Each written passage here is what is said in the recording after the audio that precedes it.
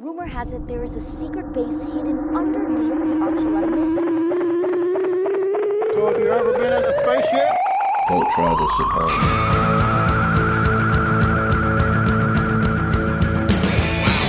what is that silver object? 21st century Swatch band. Secrets of Area 51 revealed. I'm from Sirius A, not Sirius B. Mama.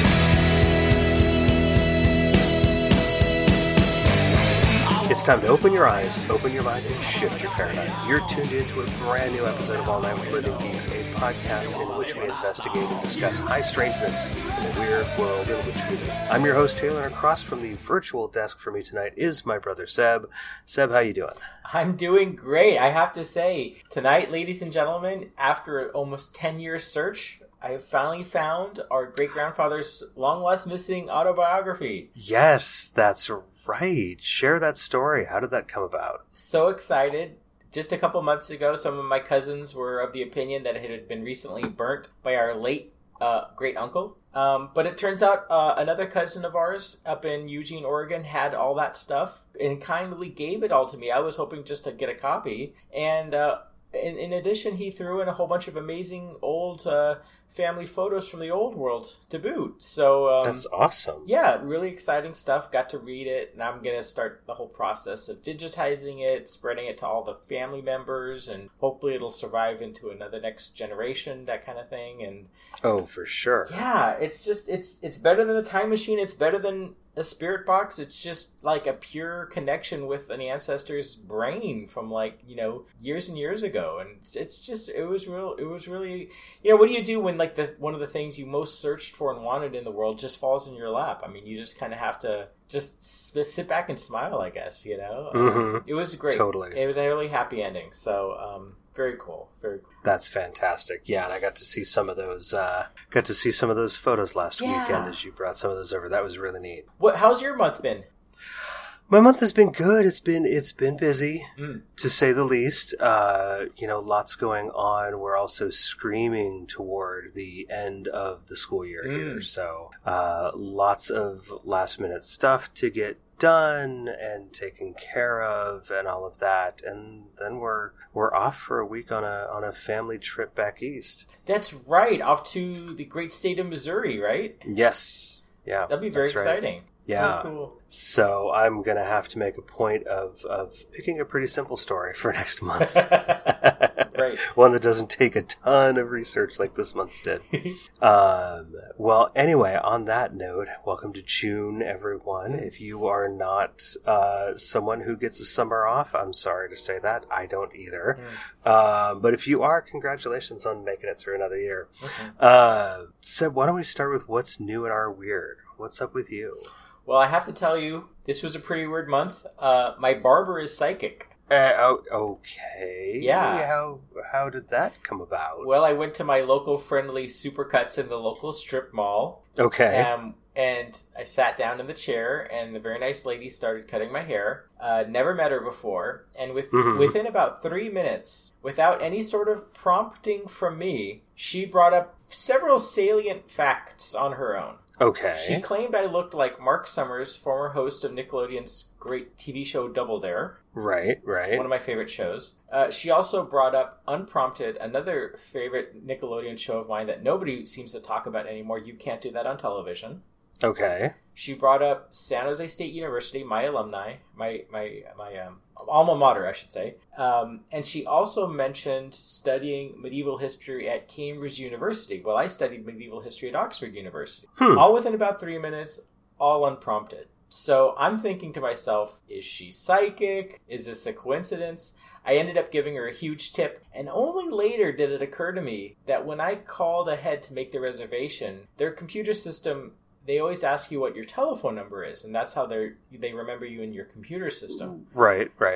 I started wondering whether or not Supercuts as a corporation has some sort of new fancy algorithm that auto-generates potential talking points by double-checking your social media profile. Oh, wow. That would be weird. It would be weird. But anyway, whether or not that's true, or just my barber's psychic, or it was just a coincidence, in my opinion, all three different explanations are equally fascinating. And it was a really interesting experience. Mm-hmm. So that was probably the weirdest thing to happen to me this month. But what happened? What's new in your weird?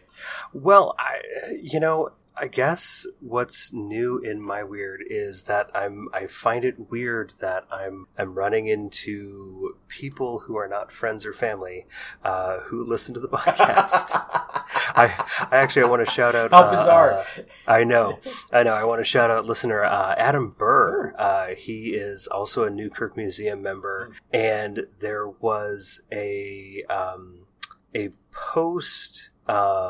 In response to a live stream, which I think actually happened toward the end of April, in which he had made some comment about, I think it was with respect to the cipher, but had mentioned our podcast by name, and or mostly by name, because we kind of have a long name. And I was like, oh my gosh, yes, that's absolutely right. We totally did talk about this topic, and you listen. That's fantastic. And so, yeah, that was just a neat little, I don't know, just a happy moment. Yeah, thank you, Adam. Thank you for listening. Yeah. Totally appreciate that. And if you're also a museum member and you listen, welcome aboard, and hello and welcome. And if you're just listening and you just found us, even better. Hi there. How's it going? Welcome. Anyway, yeah, man. We are almost to 30 episodes next month. 30 episodes. Right now, episode 29, continuing our From the Pages adventure this year. And we've got, we managed to both pick kind of large ones this month. So Seb, why don't you start with yours? Well, we're going large tonight, ladies and gentlemen. I have a story entitled Giants Threaten Martinique. And Taylor, I kind of, in a roundabout way, have to thank you for this. A couple of months ago, you did a paranormal story from the Hawaiian Islands. And I got kind of in that island theme, that island mood. And so I decided to see where I could go to in the islands. But of course, this time I'm aiming more at the Caribbean rather than the Central Pacific. So this is an article that appeared in 1964 in Volume 1 of the Controversial Phenomenon Bulletin. It's an article written by a gentleman by the name of Joseph Ferrier. Mm-hmm. And I won't read the whole thing, but let's get into some of the highlights. So he writes, quote, "Did a flying saucer crash on Mount Pelee on the Caribbean island of Martinique? Some rocket experts who firmly believe in the existence of life on other planets contend that a flying saucer or projectile from Mars, Venus, or some planet in the space may have crashed on Mount Pelee in 1958. The French government appropriated about $3 million for their scientists to get to the bottom of the matter fast. Well, here it is, 1964, and nothing is said. What are we waiting for? An answer, of course. What else? We saucer enthusiasts are always looking for an answer or more proof of crashed saucers, even the occupants if possible. It all started with discussions about articles about the following headline. Strange radioactive deposits grow monsters. Gigantic monsters in the West Indies. Cats 18 times normal size in Martinique. That's really big. That's really big. This article was written in late November of 1963 with the intention of trying to get an answer by writing several letters to the French government. Martinique is a French colony and is largely volcanic. Mount Pelee is its highest elevation, about 4,900 feet high. On May 8, 1902, Pelee erupted and destroyed the city of Saint-Pierre. It seems that in 1958, strange going-ons were happening there. An eminent French scientist, Dr. Jules Gravure, thinks there is some unknown force on the island that affects the growth of animals, insects, plants, and humans to a remarkable degree. Okay. After being on the island only 2 years, Dr. Gravure claims to have grown 3.5 inches at the age of 64, and his assistant, aged 57, has grown 4 inches. He goes on to say that ants, flies, lizards, snakes, etc. have grown 18 times their normal size and are still getting bigger. Quote, cats have been seen chasing dogs and rats chasing cats, unquote. Strong radiation is coming from Mount Pelee. Natives attribute the entire matter as witchcraft. Government officials are mystified and scientists are worried because at this rate, there is nothing to stop these giant insects and flies from invading the mainland and the rest of the globe. globe. It has been noted with alarm that the bigger they get, the smarter they become. Oh man, and suddenly the Jurassic Park theme starts playing. Dr. Craveur also pointed out that it is possible, perhaps inevitable, that all of these reptiles, insects, and animals will grow larger and larger from generation to generation. Will they also get smarter and smarter? The rodents are already attacking young and old alike when they are asleep. A special institute has been set up where expert geologists, radiologists, mineralogists, etc. are feverishly attempting to solve the problem. Trees and vegetables recently planted have shot up with amazing speed, fantastic speed. Some have assumed monstrous shapes. Oh my heavens. Did some intelligence form of life from space bury a machine or device of some sort on Mount Pelee for experimental reasons? Or did a saucer really crash? A planned invasion via the animals and insects? Or is this just one of nature's many little jokes on man? Quote. So, oh boy, when I was researching for tonight's episode and I stumbled upon this gem, I was so excited because I gotta tell you, I feel like this article is just one of nature's many jokes on mankind. I mean, it's almost World Weekly News-esque in a way. This is the plot. This is a plot to a B movie from the 1950s. I'm pretty sure it's very B movie-esque, and I was very excited to find it. And you know what? One of the things that excited me the most was I can't remember ever reading about this in any Time Life Mystery of the Unknown book. I don't remember seeing any clickbaity YouTube videos on this topic. So I'm thinking, okay, this is brand new ground. I'm treading virgin territory, so to speak. Yeah, and I've certainly not heard of anyone in the Martinique region saying, "Hey, here's an ant that's 36 millimeters long." I know, right? And so I started doing some research. I started using my usual, techniques and tricks to try to find additional information. And I'll tell you, for a couple of days, I was coming up with absolutely nothing. And I started to get a little worried because I thought to myself, what if this story is entirely the imagination of the author of the article? And there were never ever such individuals like Dr. Craveur, for instance. And finally, I managed to break the case. I found brief mentions of this story in a handful of 1970 paranormal paperbacks, but they were basically just rehashes of the story, not a lot of additional details. And then I finally broke the case. I found a couple articles in some non-English publications that had some more information for us. So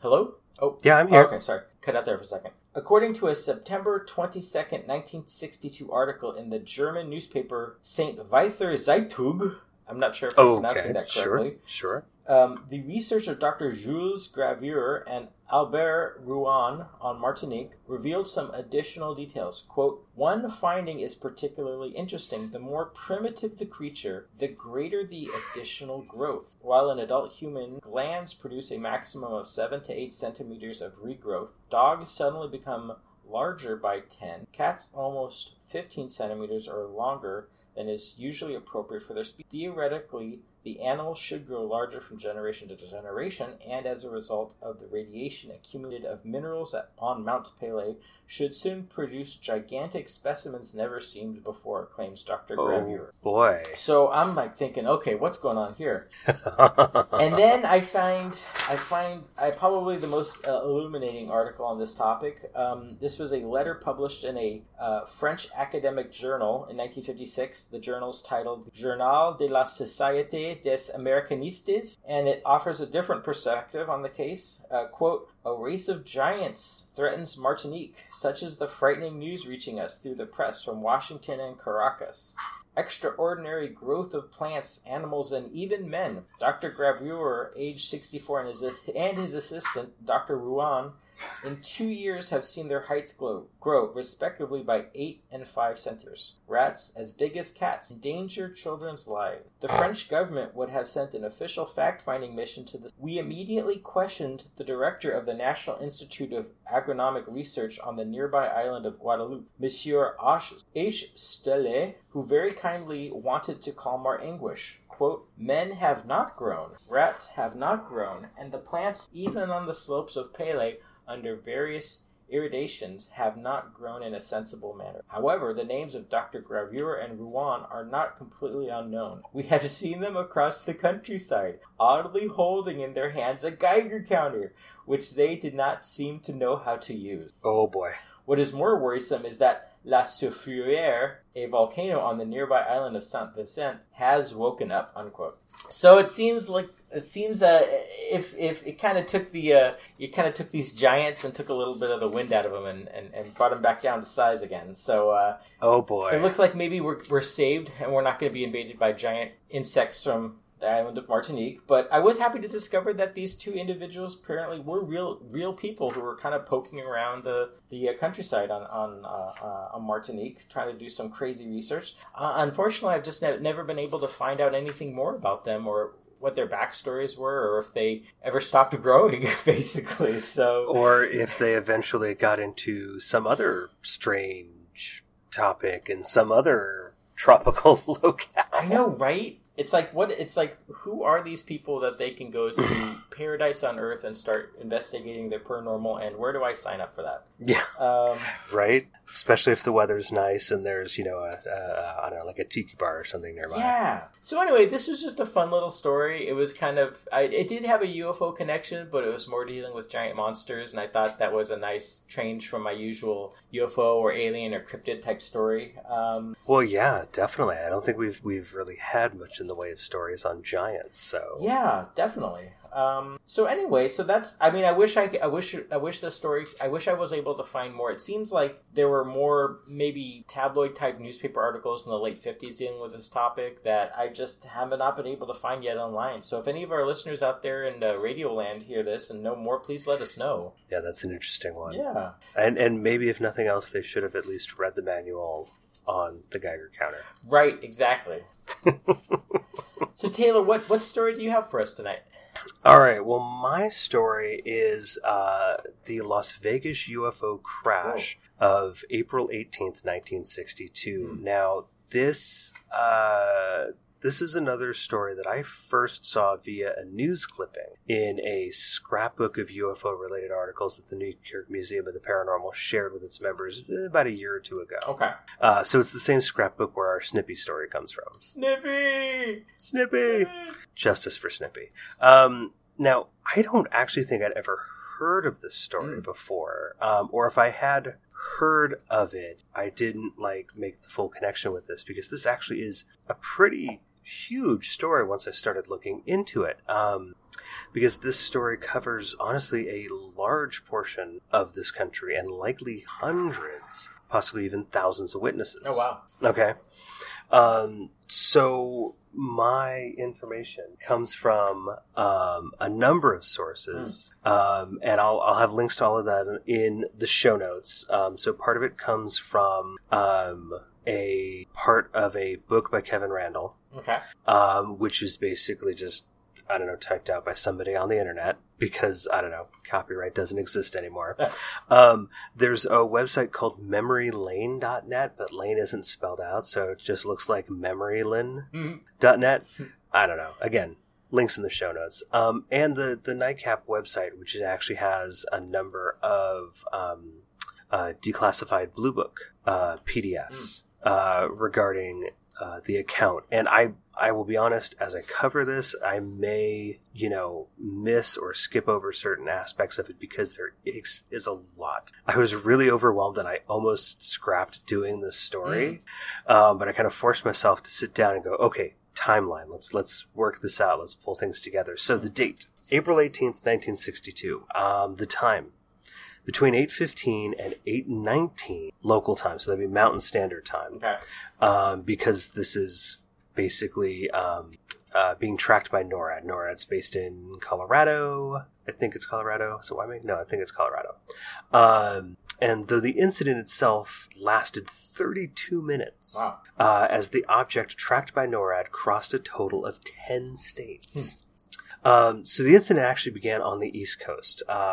Most stories I read about it has it being first spotted over Oneida, New York, just outside of Syracuse. And it crossed a total of 10 states, including Kansas, Colorado, Utah, before disappearing somewhere in Nevada. And at that point, Nellis Air Force Base has it on its radar at about 10,000 feet. Okay. So, an Air Force Defense Command alert reported the object was tracked and traced over New York, Kansas, Utah, Idaho, Montana, New Mexico, Wyoming, Arizona, and California so that its light, this was very luminous, covered almost as much area as that created by the big hydrogen bomb tests held later in the Pacific. Wow.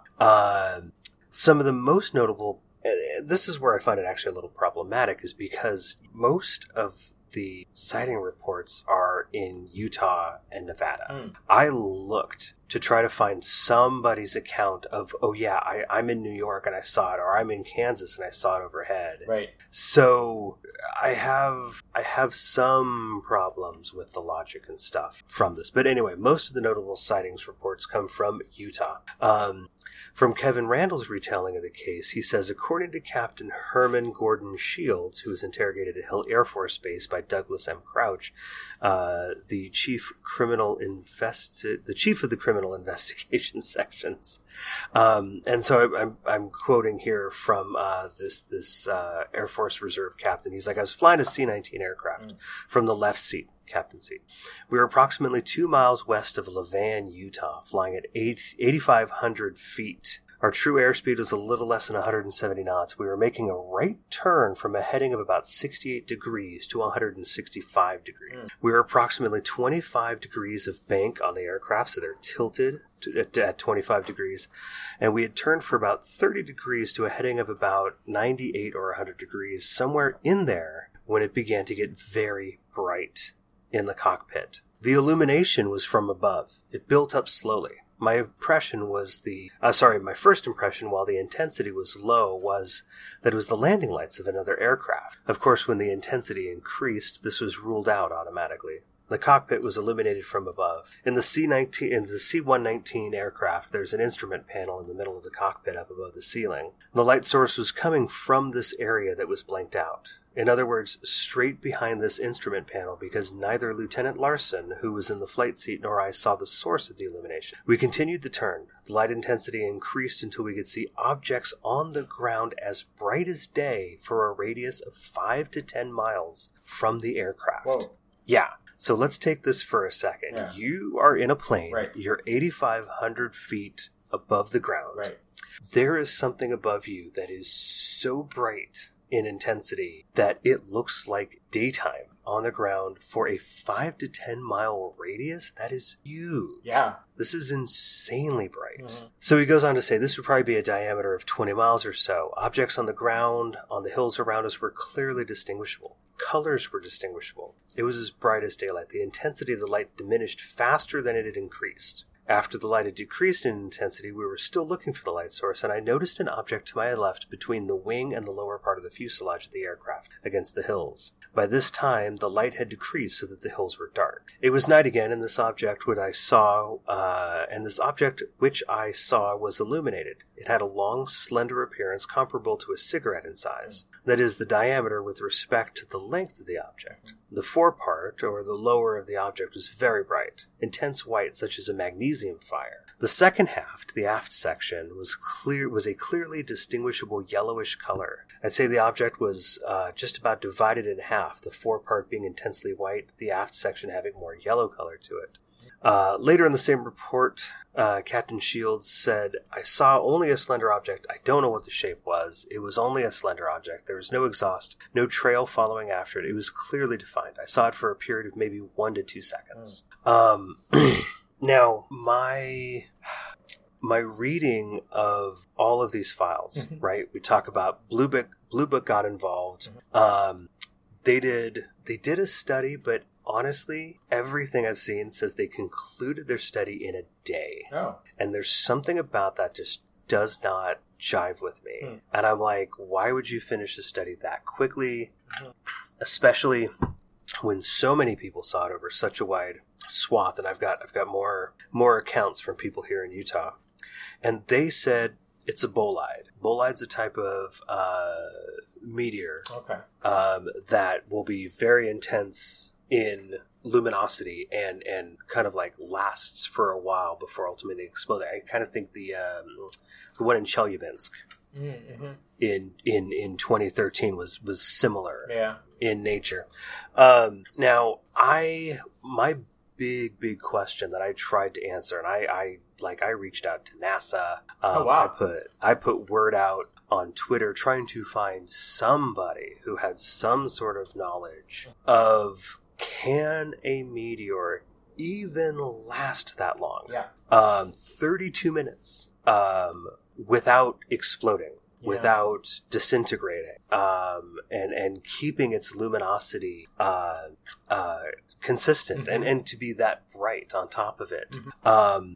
And unfortunately, I really didn't get any feedback. I did eventually get an email back from NASA, and it was basically a, hey, thanks for reaching out. Here's all our different resources. Ask us. And I'm like, this is a form email. You guys are garbage. What the heck? I asked a specific question. Come on, NASA. Like, what the hell?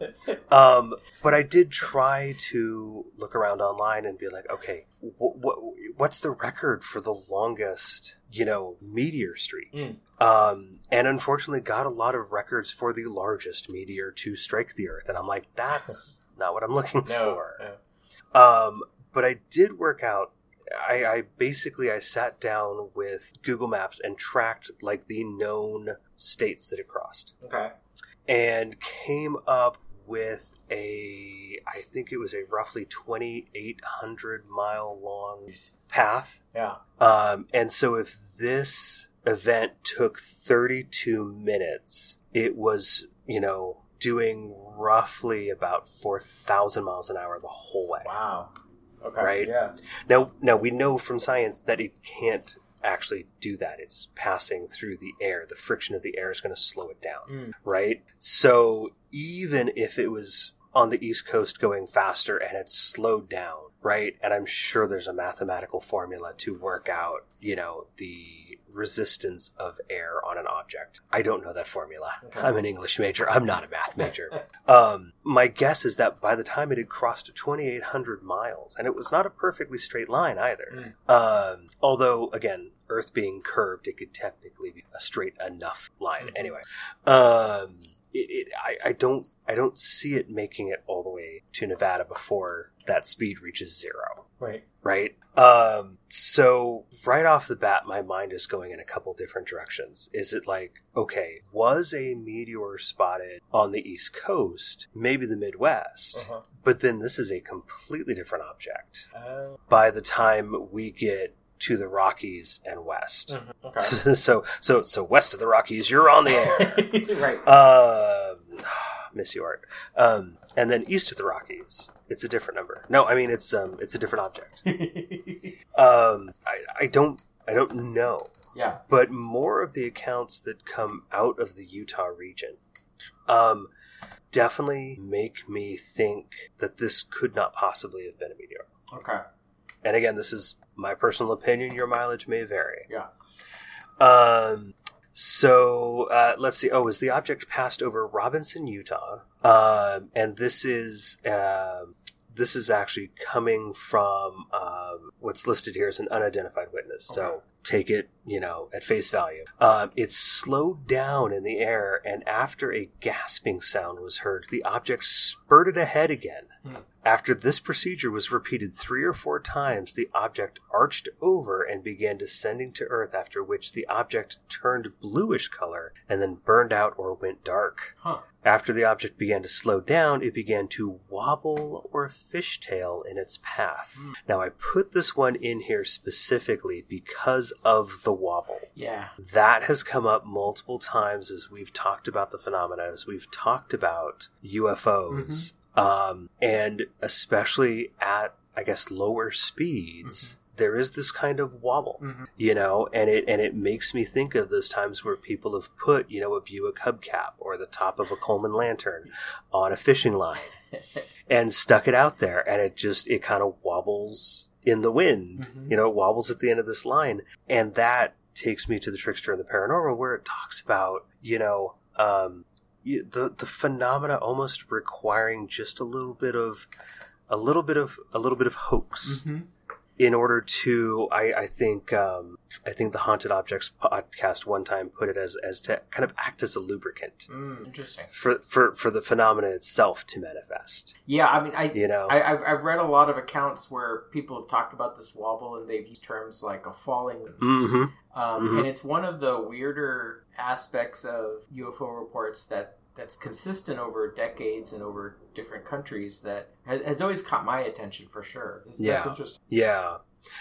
So further reports come out of the Nephi, Utah area. Among the first to cite the object was Sheriff Raymond Jackson of Nephi. According to him, he was on Main Street and heard a kind of roar. He glanced up and saw a yellow-white flame going west, heard a series of loud booms, and saw the lights in Nephi go out. That's right. Not only does this object completely illuminate the ground beneath it, but there are multiple reports about lights going out, about it being so bright that the photoelectric cells in like streetlights trip and the streetlights go out. Oh, wow. Yeah. He glanced up and saw a yellow-white flame going west. Oh, I read that part already. Sorry. Jackson noted specifically the lights in the doctor's office, but said all the lights were out temporarily. That would become an important clue when the rest of the case was put together. Also in the Nephi area were Maurice, Mehmet, and Dan Johnson. According to a story published in the Nephi Times News, both men were south of town, working on their farms when the object shot overhead. Mehmet claims that he no longer remembers much about the incident, just a bright light in the sky that lit the ground like the sun. He told me that he now believes it was a meteor. Dan Johnson, on the other hand, remembers the event quite well. He said, "The two of us were out in the fields. There were no lights, so we were in total darkness. It came over the southeastern horizon and passed directly over them. It was a very bright light." Johnson didn't remember hearing any sound, but did claim that the object landed somewhere in the northwest. He didn't think it was more than 5 or 6 miles away. And that's something that I start to notice as we're going through these stories, is that in a lot of cases, it's actually, if it's an object coming from New York, from the East Coast, and coming kind of like swinging down through the Midwest and across the Rockies to kind of the middle latitudes of the country. If it's going from the southeast to the northwest, it's like it's arcing upward again, rather than coming from a more east to west direction. But again, these are people out in the field. They're making estimations. I totally get it. It could be a due east to west, and they just were like, it seems like it's the southeast, I guess. You know, so I'm not saying hard evidence one way or the other, but it is something to note. Johnson also said that several men, he thought they might have been military, though none were in uniform, came out to interview both Mehmet and him. The men drove them back out into the country and made them point to the location where the object landed. The Times News confirmed Johnson's story of the investigation and added an interesting note. The speculation was that the investigators were not from the Air Force, but soldiers from the Army's Dugway Proving Grounds not far from that area. And there are plenty of people who feel like, kind of like once Area 51 was found out, that a lot of stuff moved to Dugway. Granted, that was long after the 60s. So did Dugway have something going on already? I don't know. Let's see. Okay, so tracking the dates supplied, it seems that the conclusion is correct. 2 separate teams of investigators made the rounds in Nephi after the events, and a few people remember talking to Colonel Friend and Dr. J. Allen Hynek. I always do that. Colonel Friend, it seems, was in uniform during the one day he was there. There's no way that the 2 teams could have been confused. So further, Sergeant E.C. Sherwood of the Utah Highway Patrol was also in Nephi that evening. He looked up in time to see the ball of fire and thought that it was something from New Mexico's White Sands Missile Range. It was a bright light that was mostly blue and seemed to explode right over him, throwing off a cloud of white sparks. Okay, so this is the first time we get an incident of it exploding. Right. It definitely seems at points, if this is the same object at every instance, that it definitely seems to be having maybe carburetor trouble and was kind of like surging and sputtering and stuff. So now we have it exploding right overhead, throwing off a cloud of white sparks. Sherwood's wife heard the explosion and ran outside. She saw the bright light, but nothing beyond that. She mentioned to me that the neighbors were also outside looking up into the night sky. A number of other residents in town reported the explosions or the roar. Some of them explained that it was a series of explosions, 20 or 30 of them strung together. Their descriptions ran from a rocket's engine to an artillery shell flying over. So from Nephi, the object traveled to the northwest toward Eureka, Utah, which is about 30 miles away. Okay. It flew over Bob Robinson and Floyd Evans, two good, wholesome American names if I've ever heard them. According to Robinson, they were traveling south of Eureka when they stopped for a moment and climbed out of their pickup truck. Robinson saw the light in the southeast and pointed it out. Evans thought it was just a jet. The object approached them rapidly and passed directly overhead. Robinson said that he thought it was no higher than 500 feet. Wow. Okay? Now we're starting to get some big differences in this object's elevation, right? Earlier we had the two guys flying the C-119. They were at 8,500 feet, and this light was above them. So we're talking, 9,000, 10,000 feet perhaps? Without knowing for sure. Yeah. Now here's an estimation of it at 500 feet. Yeah. It was a flaming object, and he thought he could see a series of square windows on the craft almost hidden in the glow of it. Robinson said that both men were frightened by the experience. They dived under the truck for protection. The engine of the truck began to sputter and run roughly as the object approached, and the headlights dimmed. But the engine didn't stall, and the lights didn't go out completely. Wow.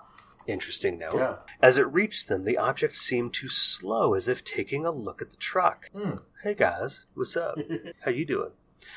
Robinson thought the object, or the light from it, was visible for about 2 minutes. As it disappeared in the west, the lights of the truck brightened and the engine smoothed out, running normally. So many of the people here report seeing it travel from southeast to northwest, which seems odd if it was traveling from New York across the Midwest and presumably further west. There is one report in these Blue Book files, and I didn't quite include it because I just couldn't reconcile it in any ways, but it actually suggests that the object came up the East Coast, like over Cuba and up the East Coast, and then turned in New York and started this path. But I just have the one source. I couldn't really reconcile it in any other way. I will make note of it because that report does exist, but it definitely suggests to me that this is, not a meteorite. It is an object, and in my mind, assuming it is the same object in every case. It was eventually reported in the Reno, Nevada area, but people there report the object heading out of the west toward the east. A witness there, Homer Raycraft, which is a great name, said that he saw a big fireball traveling due east. He claimed the object disappeared behind a mountain range, and then there was a big flash. People in Utah reported the object flying at about 1,000 feet overhead, but a Bonanza Airlines pilot said the light passed beneath his aircraft, which is flying at 11,000 feet. So that makes 2 flight crews and 2 different aircraft who had reported the object below their planes. According to Kevin Randall, this, along with the conflicting directions, seems to rule out the bolide theory because the meteor would have been too low for too long a period. It's also worth noting, and I say this as myself, just kind of having done some research, is that meteors are almost never tracked by radar. It's highly unusual, and I believe if anything is actually tracked, it's the ionization of the air around it, and it doesn't appear as though it's a solid object. So whatever this was eventually exploded, and I put that in quotations, in a brilliant flash. So brilliant that it was reported seen in a minimum of 6 states. Nevada, Utah, Idaho, California, Arizona, and Kansas. Jeez, that's bright. That's insane. Yeah. That is absolutely insane. An Air Force intelligence report described it as one violent explosion and 20 to 30 sharp explosions that followed the illumination. And yeah, it's the fact that people claim that it crashed, although some say landed, at Nellis Air Force Base. I think they're confusing the Air Force Base with the Nellis Range. Now, the Nellis Range is really this ginormous swath of land that includes places like Area 51 in the middle of Nevada. Because when you read the first story, the actual news article from the Las Vegas Sun, it actually says that it landed basically at Nellis Air Force Base. And that, I feel like, given the amount of people and personnel who work at the base itself, we would have heard something, or it would have been like, oh no, it was a U-2 that was coming in off a mission and it crashed or whatever, right? So I'm not quoting here anymore, these are my words, working on the assumption that all these sightings, and I really wish there were more accounts from east of the Rockies, you're on the air, are of the same object. I can't possibly believe it was a meteor. Like I said, to cross the distance from New York to Nevada in 32 minutes, it's got to be doing in the neighborhood of 4,000 miles an hour. Right? And I can't believe that any space rock could hold itself together with air friction for 32 minutes. Wow. Like, that's a really, really long time. This is some story. It really is, and there's just enough variation from person to person. And you look at the fact that NORAD and Nellis both tracked a solid object for an extended period of time. You're looking at the fact that it was bright enough to trip photoelectric cells and turn off streetlights. It clearly, caused at least power in one town to go out. There is actually one account, again from Utah, that it actually landed and powered up, like took power from the town and then took off again. Oh, okay. It just is so strange in this sense that I go... I try to reconcile all the different tellings and all the different stories. And even the suggestion that in parts of the country it was seen going in completely the opposite direction. Again, could this just be the phenomena putting on just a massive show and everybody is seeing it a little differently? That's why we get one person who's like, yeah, I don't really remember much of that night. I think it was a meteor. And the guy who was right there next to him and with him was like, I actually remember a ton of detail.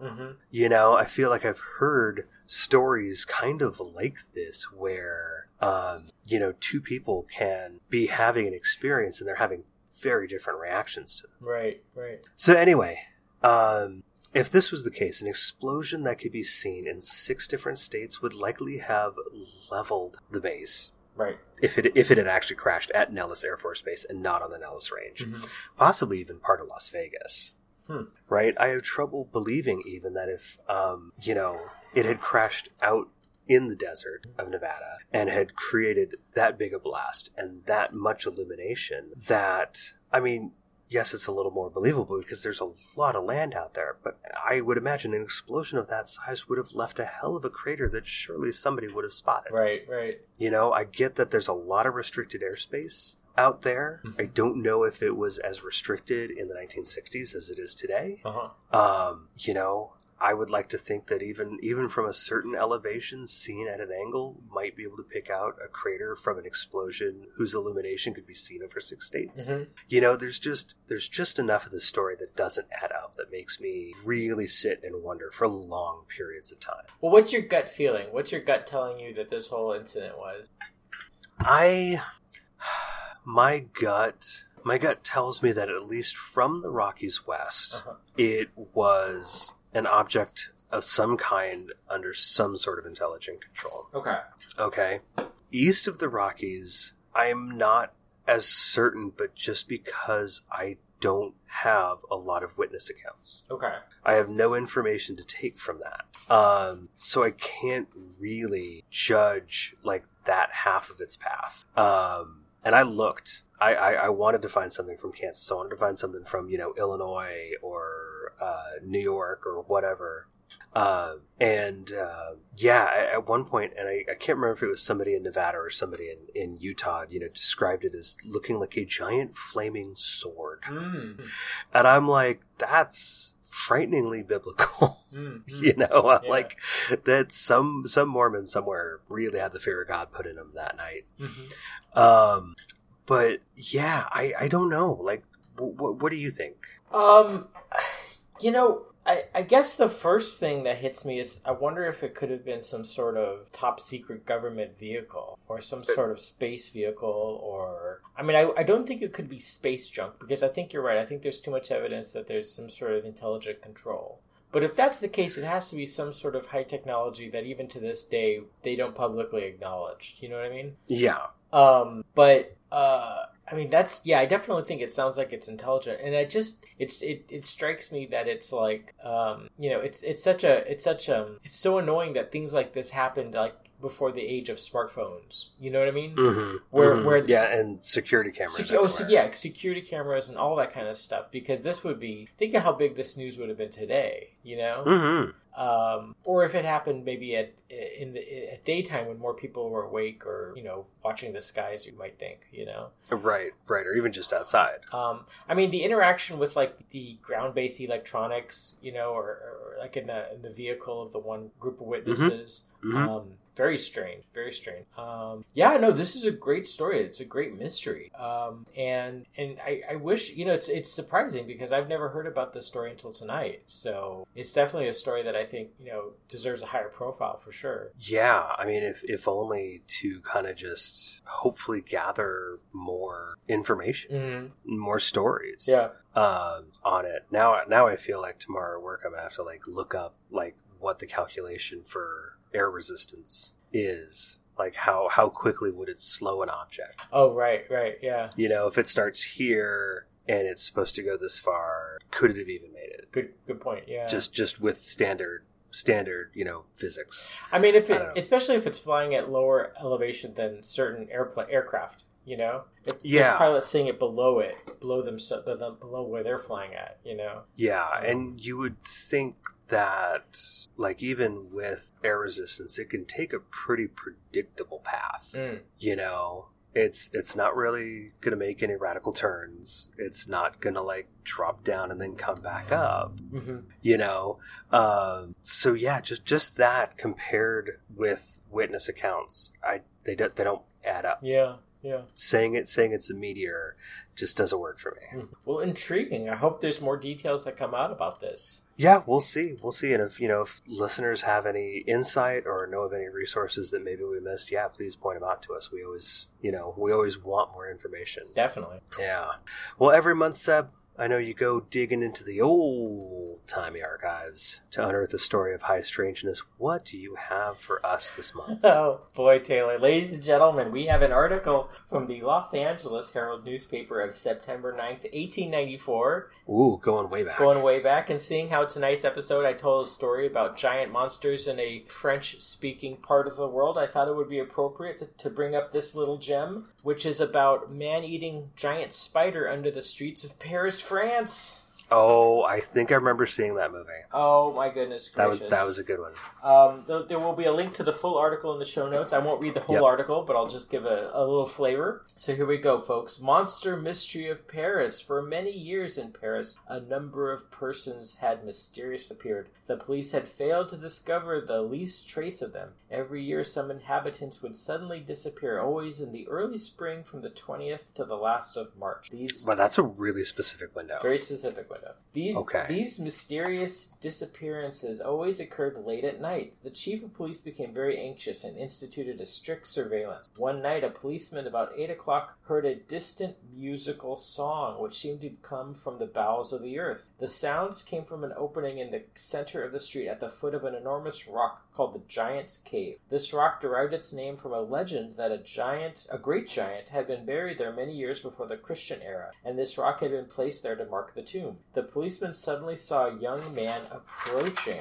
This young man also seemed to hear the sounds, walking as if in cadence with the musical chant, near the rock until he was swallowed up in the opening. The policeman followed, first firing his revolver and giving one or two vigorous blasts on his whistle. Several of his comrades quickly arrived. They could hear in the dark, cavernous depths the muffled sounds of a desperate struggle. The light of their lamps revealed a sickening sight. The man was lying on his back in the grasp of an unknown monster. It was as large as a full-grown terrier, covered in wart-like protuberances and bristling with coarse brownish hair. 8 jointed legs terminated by formidable claws were buried in the bottom of the unfortunate victim. As soon as they recovered their horror, a dozen bullets struck the beast. He raised up on his legs, a greenish bloody liquid flowing from his wounds, and with a frightful cry expired. Oh, wow. It was with great difficulty they succeeded in removing the unknown monster from the cavern. The commissioner of police summoned a naturalist in great haste. The creature was a gigantic spider. The species had been considered extinct for centuries. It was said to have the power of enticing its victims by a peculiar musical song. Oh, what? The dead body of the spider was conveyed to the Museum of Natural History, where it was carefully prepared and stuffed, and now is on an exhibition once a week. And now, before everybody out there in Radioland totally poo-poos this story, I just want to say one thing. Justice for Spidey? I just have to say that there is actually a part of a neighborhood in Paris, specifically 14th District or Arrondissement of Paris. Okay.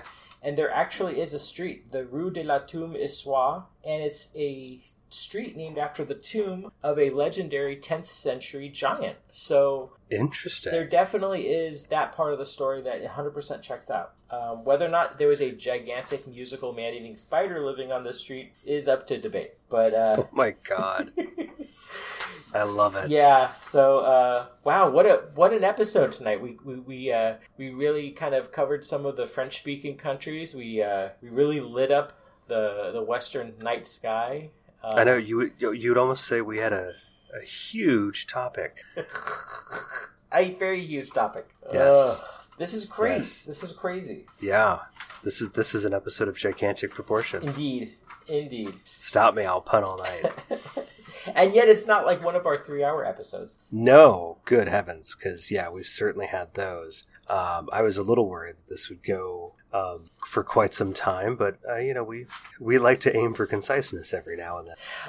I love how the giant man-eating spider was on display only once a week.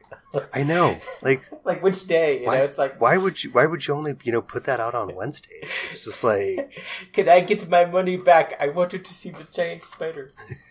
Sorry, monsieur, you should be here yesterday. I like how every French... You guys are really missed it. You should have been here yesterday. I love how every time you do a French accent, it's obviously Inspector Clouseau. Absolutely. Doesn't everybody in France talk like Peter Sellers? I think so. Doing Inspector Clouseau. I love it. Well, do you have any final thoughts on tonight's episode before we wrap it up, or... I don't know, but thanks to our dishwasher, I was about to say, on that note, I don't know, man. The world is a freaking weird place. It is a strange place. I as much as I'm convinced that our giant French spider is just a 19th century B movie, I kind of wish something like that would be completely real. Yeah.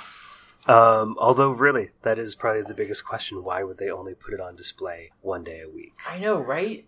That's really something that deserves to be on display 7 days a week. I also wish... You can get, baguettes to go with it, because who does popcorn in France? It's baguettes. And I'm desperate to know what the spider song sounded like, Yes. Yeah. Absolutely. It's a weird one. Hopefully it was not to the tune of Itsy Bitsy Spider. Right. But there does seem to be a weird thing with, like, cave dwelling creatures and, like, weird songs or weird sounds, Oh, yeah. That is, I think, a standard. Yeah, it's like a thread through all those stories, for sure. Yes, absolutely. Yeah. Interesting. Well, as you said, elder brother, the world is a strange and weird place, but I wouldn't have it any other way. And I'm so glad to be able to explore it tonight with you and to all our listeners out there in Radioland. Yeah, most definitely. If you have stories of strange giants and caves and singing spiders, seek us out. Definitely. Hit us up on the Twitters and whatnot. But you know what, man? That's it for this month. Yeah. Middle of the year now. Thank you for joining us on this adventure into the weirdness that surrounds us, whether above us, below us, or otherwise every single day. You can follow us on Twitter at All Night Geeks. You can follow me at BusBuddha71, and you can follow Seb at Clan McMuffin. That's right. Get a nice toasty hash brown with that. Hey, subscribe to us wherever you get your podcasts. Apple, Stitcher, Spotify, and be sure to rate and review us as well. And you know what? Just as importantly, share us with your friends. Confound your enemies with us. Either way, word of mouth goes a long way to spread the love around, and we'd appreciate it if you tell at least one friend about the podcast. Thanks as always go to the Ghoulies for letting us use their song Hot Rods from Outer Space from the album Midnight in America as our intro and outro music. Go give them a follow on the socials and hit up the ghouliesdenver.bandcamp.com to buy their music. We've got merch. That's over at shop.spreadshirt.com/NOTLG. That's right. Shirt, buttons, stickers. Yes. Summertime, man. Getting warm. Go slap us on a tank top. I've got some ideas for future shirt designs and stuff, so I'm starting to do some work on that. So we'll have some new stuff coming soon. So by all means, go check that out. Thanks as always to Kate, the Steam Powered Mouse, for doing the show's artwork. If you want to throw a few bones our way to keep the hosting paid for, that's over at patreon.com/NOTLG. Well, that is it for June. Hopefully everybody's off to having a great summer. If you're on the opposite side of the world, a fantastic winter. We will catch you in July. And in the meantime, go out and find something weird. Good night. Good night, folks.